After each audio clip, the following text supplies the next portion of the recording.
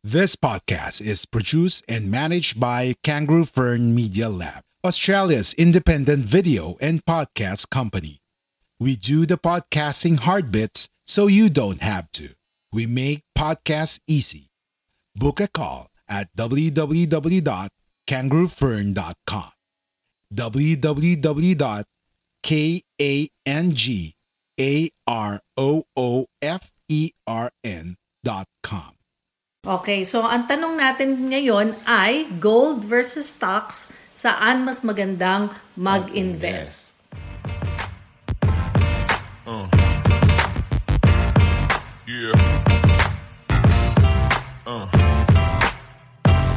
Hi everyone! Hello! Kamusta na po kayo? Welcome to another episode of Veterinario. Ako po si Mimi. Jarvis. And nandito na naman tayo para matuto, mag-aral tungkol sa savings, budgeting, investing, at kung ano-ano pa na may kinalaman sa mga bagay-bagay para tayo ay maging veterinaryo. Parang pera ba itong pag-uusapan natin o hindi pera? Kasi ito ay tungkol sa isang question na tinanong sa atin ng isa nating taga-subaybay. Nasabi niya, ang topic nyo naman ay tungkol sa gold.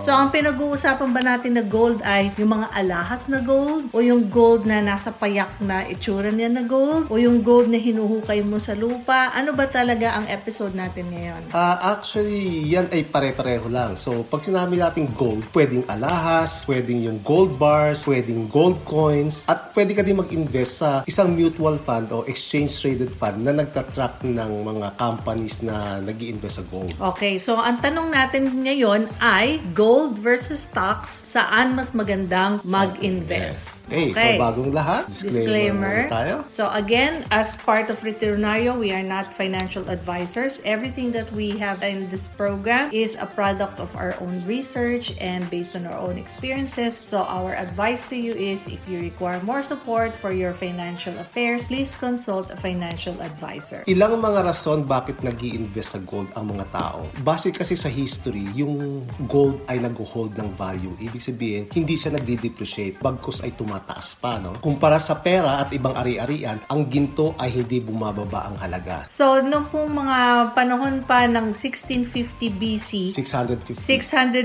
BC, meron na raw mga nakitang mga coins containing gold.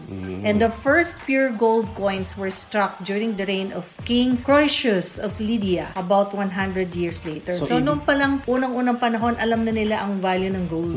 Na mahalaga ang gold.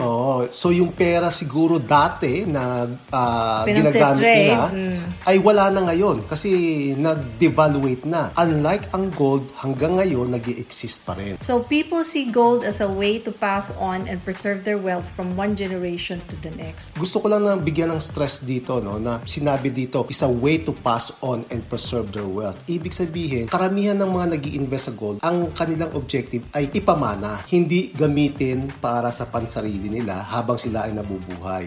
So ibig sabihin, halimbawa ako, nakabili ako ng gold necklace, gold earring, malamang sa malamang hindi ko yung gagamitin, tatago ko na yan. At hindi mo ibebenta para pakinabangan mo yung pera. Siguro, or ipapamana ko sa mga anak natin. So, kalimitan ganun daw ang ginagawa. Gold doesn't corrode. Yun ang isang kagandahan nito. Hindi siya kagaya ng metal na nagkakalawang. Pwede mo din itong tunawin para gawing ibang bagay.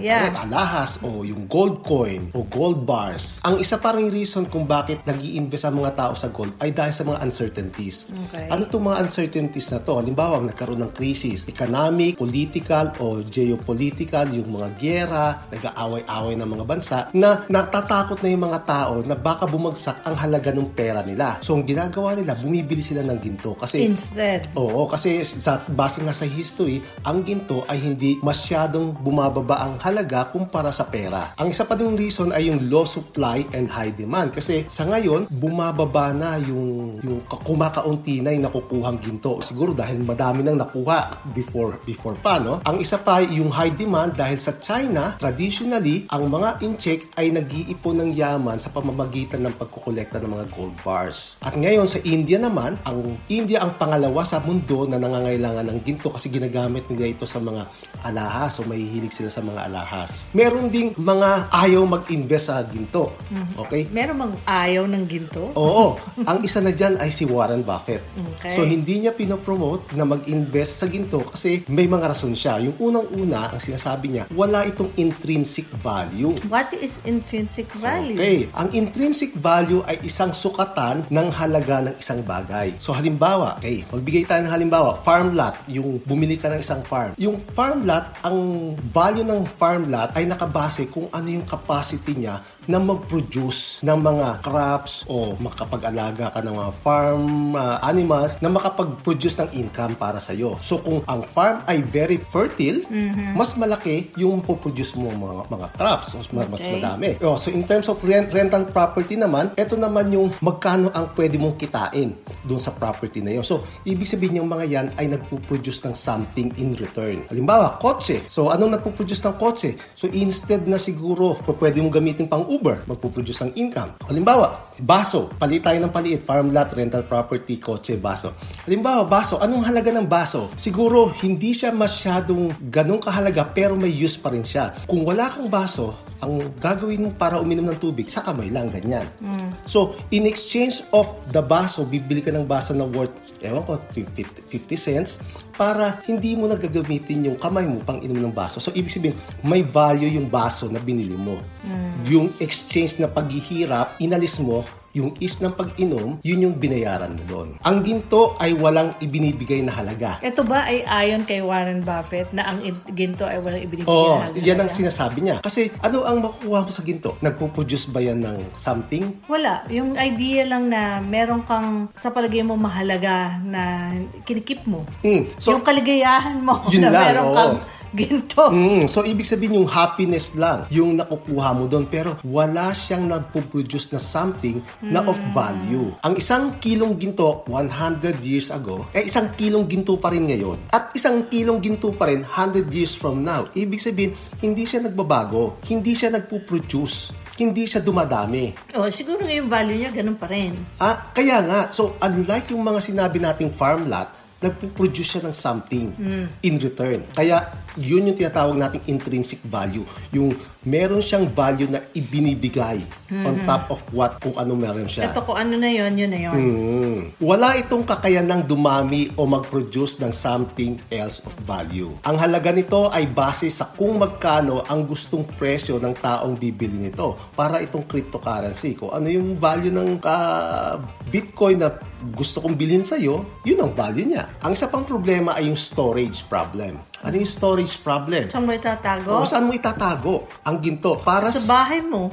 Pero may disadvantage yan. So kung gusto niyo medyo safe yung inyong ginto, ang ginagawa ng iba, ilalagay nila sa safety deposit o yung mga storage facility ng mga bangko kasi mas safe yun. Ang problema doon, mayroong bayad. So ibig sabihin, para din siyang inflation na di-devaluate yung value ng ginto kasi nababawasan yung pera mo pambayad doon sa rental ng space. And what if na-hold up si bangko? Hindi, meron naman yung insurance . So, okay, secured yan. Ngayon, kung ayaw nyo naman magbayad ng rent, okay, pwede nyo itago sa bahay.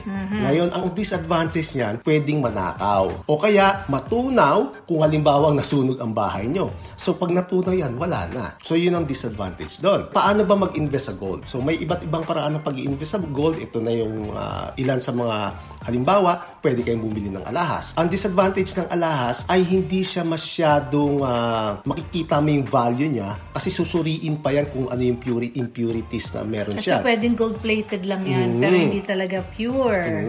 So, medyo mahirap mag-invest sa alahas. Or pwede kayo mag-invest sa gold bars or coins. Kasi yung mga gold bars na yan, meron na yung tatak. Yan ay 1 kilo. Yan ay 1 ounce. So, yung mismong gold bar na yan o gold coin, yun ay parang certificate niya na yun ang kanyang value. Pwede din kayo mag-invest sa mutual funds or exchange-traded funds na nag-i-invest sa gold or mining companies. So, yung example dyan, yung nasa US, yung IAUM, BAR, and SGOL. Ito ay hindi natin nire-recommend, pero ito lang ay isang example kung saan pwede kayong mag-invest sa gold. Ikumpara natin ngayon, sabi natin, ano ba ang mas maganda? Gold o stocks? Teka, bakit S&P 500 na napili mo? Kasi against gold. Kasi ang S&P 500, ito na yung i-represent natin parang average ng mga stocks. Kasi may mga stocks na medyo maganda, mataas ang return, at may mga stocks naman na mababa. So yung S&P 500, medyo average siya, no? Okay. So ikukumpara natin yung last 100 years. So ngayon ay 2023. So ikukumpara natin yung price niya noong 23. So to 2023. Kung may S&P 500.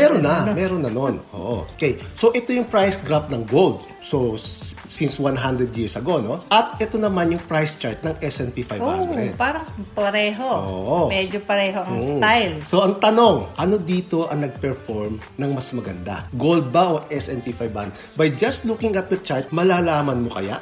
Mukhang gold. Mukhang gold. Titingnan Maraming natin. spike. Titingnan natin base sa numbers. Okay? Numero ang magdidesisyon. Sino ba ang mananalo? Hindi yung itsura. Hindi yung itsura. Kasi yung itsura, medyo subjective yan eh. Depende yan sa pananaw mo, sa tingin mo. So, ikukumpara natin yung performance ng gold at ng S&P 500 sa iba't ibang period in time. Kasi may time na mataas ang presyo ng gold o mababa ang presyo ng gold, mataas ang S&P 500, mababa ang S&P 500. So, ito yung mga times kung saan natin ikukumpara. Yung unang-una, yung past 100 years. So, from 1923 to 2023. Yung second na criteria natin, ikukumpara natin yung kung saan ang presyo ng gold ay pinakamababa. So, bibigyan na natin ng palugit yung gold. Kasi sabi natin, buy low, sell high. Ibig sabihin, pag binili mo ang gold ng mura, ibig sabihin, mas malaki ang return mo dyan. So, bibigyan natin ng palugit, ang criteria natin, kung kailan pinakamababa ang presyo ng gold, doon tayo bibili ng gold, doon din tayo bibili ng S&P 500. So, lugi na kagad ang S&P 500 doon kasi ang S&P 500 baka mahal yung time na yon. Ito yung mga period na yan. August 1976, 1982, 1985, 1993, 1999, 2015. Ito yung mga period kung kailan ang gold ay bumagsak ang presyo. Okay. Saan galing yung data mo na yan? Makikita mo yan sa TradingView, sa Yahoo Finance. Madaming yan. Okay. Pwede So, makita. it's publicly available. Para makita natin yung lowest points ng gold, i-convert natin yung price chart ng gold into logarithmic scale. Medyo wag nyo nang intindihin kung anong ibig sabihin logarithmic scale. Ang ibig sabihin lang dyan, para makita natin yung mataas at baba ng presyo. Kasi pag hindi mo kinonvert into logarithmic scale, hindi mo masyado makikita kung kailan tumataas ang presyo. So, ito yung normal scale ng gold. Pag kinonvert natin yan into logarithmic scale, etong logarithmic scale. So, kung mapapansin mo dito sa portion na to, kala mo walang nangyayari. Straight line. Pero pag kinonvert mo yan sa logarithmic scale, meron nangyayari dyan. So, ganun din dito. Etong portion na to, okay, itong portion na yan. So, kala mo masyadong bagsak ang presyo nito, pero ang totoo, ito lang ang ibinagsak niyang presyo. Okay? So, gagamitin natin logarithmic scale para ma-determine yung kung saan mababa ang presyo ng gold. Okay? So, ito na yung lowest point ng gold. So, magkakaroon tayo ng 7 periods. Okay? Yung first period natin yung the past 100 years. Yung second period natin kung kailan bumagsak ito. Tapos, bumagsak din dito. Bumagsak din dito. Dyan, dyan, at dito. So, yan yung mga lowest point ng gold. So, ibig sabihin, pag bumili tayo ng gold dyan, mas malaki ang kikitain natin kasi yan ang pinakamurang halaga during that time. So, buying at the lowest point give the gold the advantage of getting the maximum profit. The lowest point of gold is normally the highest points of S&P 500. Bakit mo nasabi yun? That the lowest points of gold is normally the highest point of S&P. Kasi, ano ba sila? Inversely proportional. Inversely proportional yan kasi yan nga ang nangyayari sa mga tao. Kapag ang stock ay bumagsak, sabi nila, pumapangit na ang economy, mag-i-invest ako sa gold. So, ang gold ngayon, bibili nila, tataas ngayon ang presyo ng gold. So, ganun din naman ang stocks. Pag bumabagsak ang gold, ang gagawin naman ng mga tao, bibili naman ng stocks. At ibinibenta nila yung gold. So, ngayon, yun ang problema. Ang disadvantage ng S&P 500, during the time na bababa ang gold, ang S&P 500 ay mataas. Halimbawa, period 2, bumagsak ang gold. Ang period 2 ng S&P 500 mataas. Period 3 ng gold, bumagsak. Ang period ng S&P 500, mataas pa rin. Period 4, mataas. Period 6, mataas. Lahat mataas. So, paano natin ikukumpara yan kung laging gano'n ang pattern? Malalaman natin kung halimbawa bumili tayo ng gold dito sa period 2 na to, kukumpara natin pag bumili tayo ng gold sa period bumili tayo ng S&P 500 sa period 2, ano ba ang mas malaki ang gain? Kung titingnan mo, dapat mas malaki ang gain mo sa gold kasi bumili ka ng mura. Sa S&P 500, bumili ka ng mahal. So, dapat maliit ang gain mo ng S&P 500. Titingnan natin yan. Numbers ang magsasabi sa atin kung sino ang mas malaki ang ganansya. Okay, let's do it. So, sabi nga natin, buying when prices are high give the S&P 500 the disadvantage of getting lesser profit. Una, tignan natin yung price performance ng first period natin, yung last 100 years. So, nung March 2023, ang price ng gold ay 2075 at ngayon, ang price niya ngayon ay 1,854 after 100 years. Ang S&P 500, 943 ang price niya dati, naging 4,045. Kukumputin natin yung increase since inception. Ilang percent?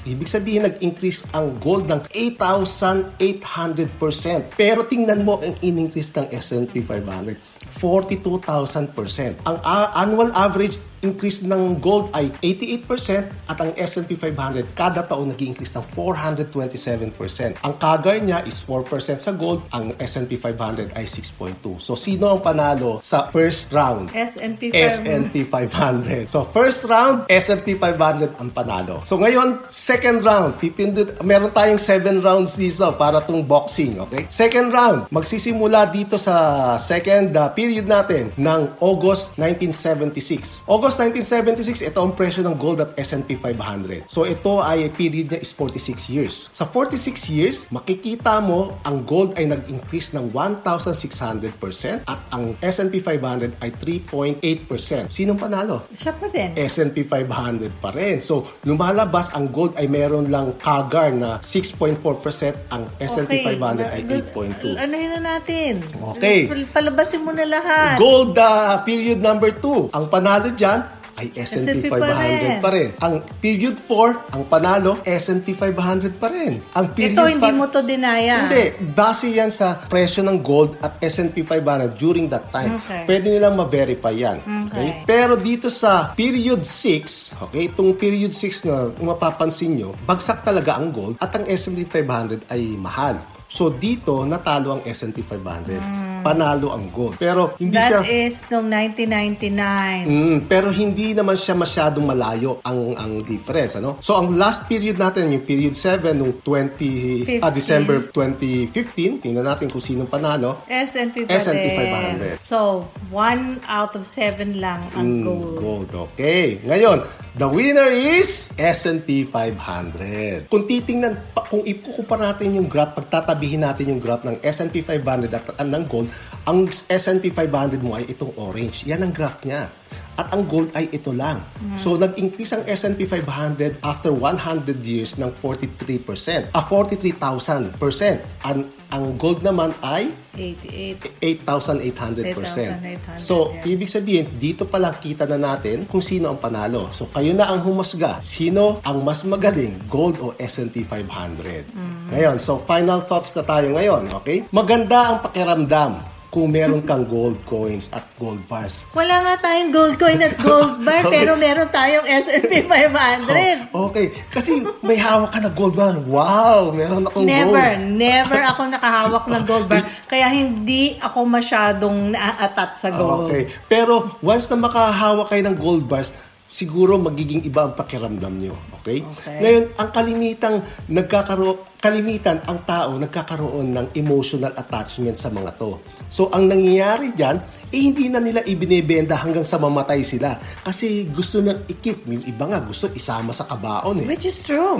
Kahit nga yung mga pharaoh nung unang panahon, di ba? Kaya nga, so ibig sabihin, parang walang halaga ngayong gold na yun kasi hindi mo napakinabangan. hindi rin ito nanganganak gaya ng mga farms dahil sa pwede mag-produce ng pananim, o stocks dahil nagbibigay ito ng mga dividendo, o investment property na nagbibigay ng rent. Ang gold, 100 kilo, 100 years ago, 100 kilo pa rin ngayon. Baka naman sabihin na nakikinig sa atin dahil nga sa wala tayong gold, parang ang dating anti-gold tayo. Hindi, nagbibigay lang tayo ng facts. Ito yung facts, okay? Kaya nga may sinasabi namin based on our research. So kung gusto nyo pa ng more information about gold versus S&P, yun yung sinasabi mo na available naman siya. It's a public thing. Hindi naman natin tinatago yung information na yan. Okay, so kung mangyari yung apocalypse na tinatawag, madami tayong napapanood sa TV niyan, yung halimbawa, zombie apocalypse, o yung gumuho ang mundo, o tinamaan tayo ng meteor na talagang nasira yung mundo. Okay? Yan ang kinakatakutan ng mga tao, kaya bumibili silang ginto. Pero ang totoo, pag nangyari yan, yung ginto na yan at pera ng tao, magiging wala ng halaga yan. Dahil, anong panghalaga ng ginto? Hindi mo naman makakain yan. Ang magiging mahalaga during that time, pag nangyari yan, ay pagkain, tubig, at mga armas o mga baril. Ang S&P 500? Wala na rin. Wala na rin. So, kung ang rason nila, kaya bumibili sila ng ginto dahil pinaghahandaan nila ng apocalypse, walang bibili sa inyo ng gold pag nangailangan kayo ng pera sa panahon ng apocalypse. Kung meron kayong gold at may pagkain, kukunin ng tao yung pagkain kaysa hindi sa gold. Yeah. Dahil ang gold ay hindi makakain. So, reviewin natin, ano ba talaga ang rason natin, bakit tayo gustong mag-imbak ng gold. Dahil kung totoo lang, kung ang gusto natin ay dahil pinaghahandaan natin itong apocalypse, yan ay maling rason. Okay. So, yun lang muna ang ating masasabi tungkol sa gold. Yeah, and sana nasagot po namin ang inyong questions. So, if ever meron pa kayong ibang other commodities or other items na gusto nyong pag-aralan natin at tingnan natin kung mabuti okay bang mag-invest doon, just let us know. We are available on Facebook and in YouTube at pati po sa aming email which is veterinario@gmail.com. At wala po kaming ibang sumasagot ng mga accounts na yan kundi kami lang. Wala tayong ghostwriter. Tayo talaga yon. Okay? So, thank you very much for listening to us. Ako po si Mimi Jarvis. Nagsasabing sama-sama po tayong maging Veterinario. Hanggang sa muli. Bye-bye.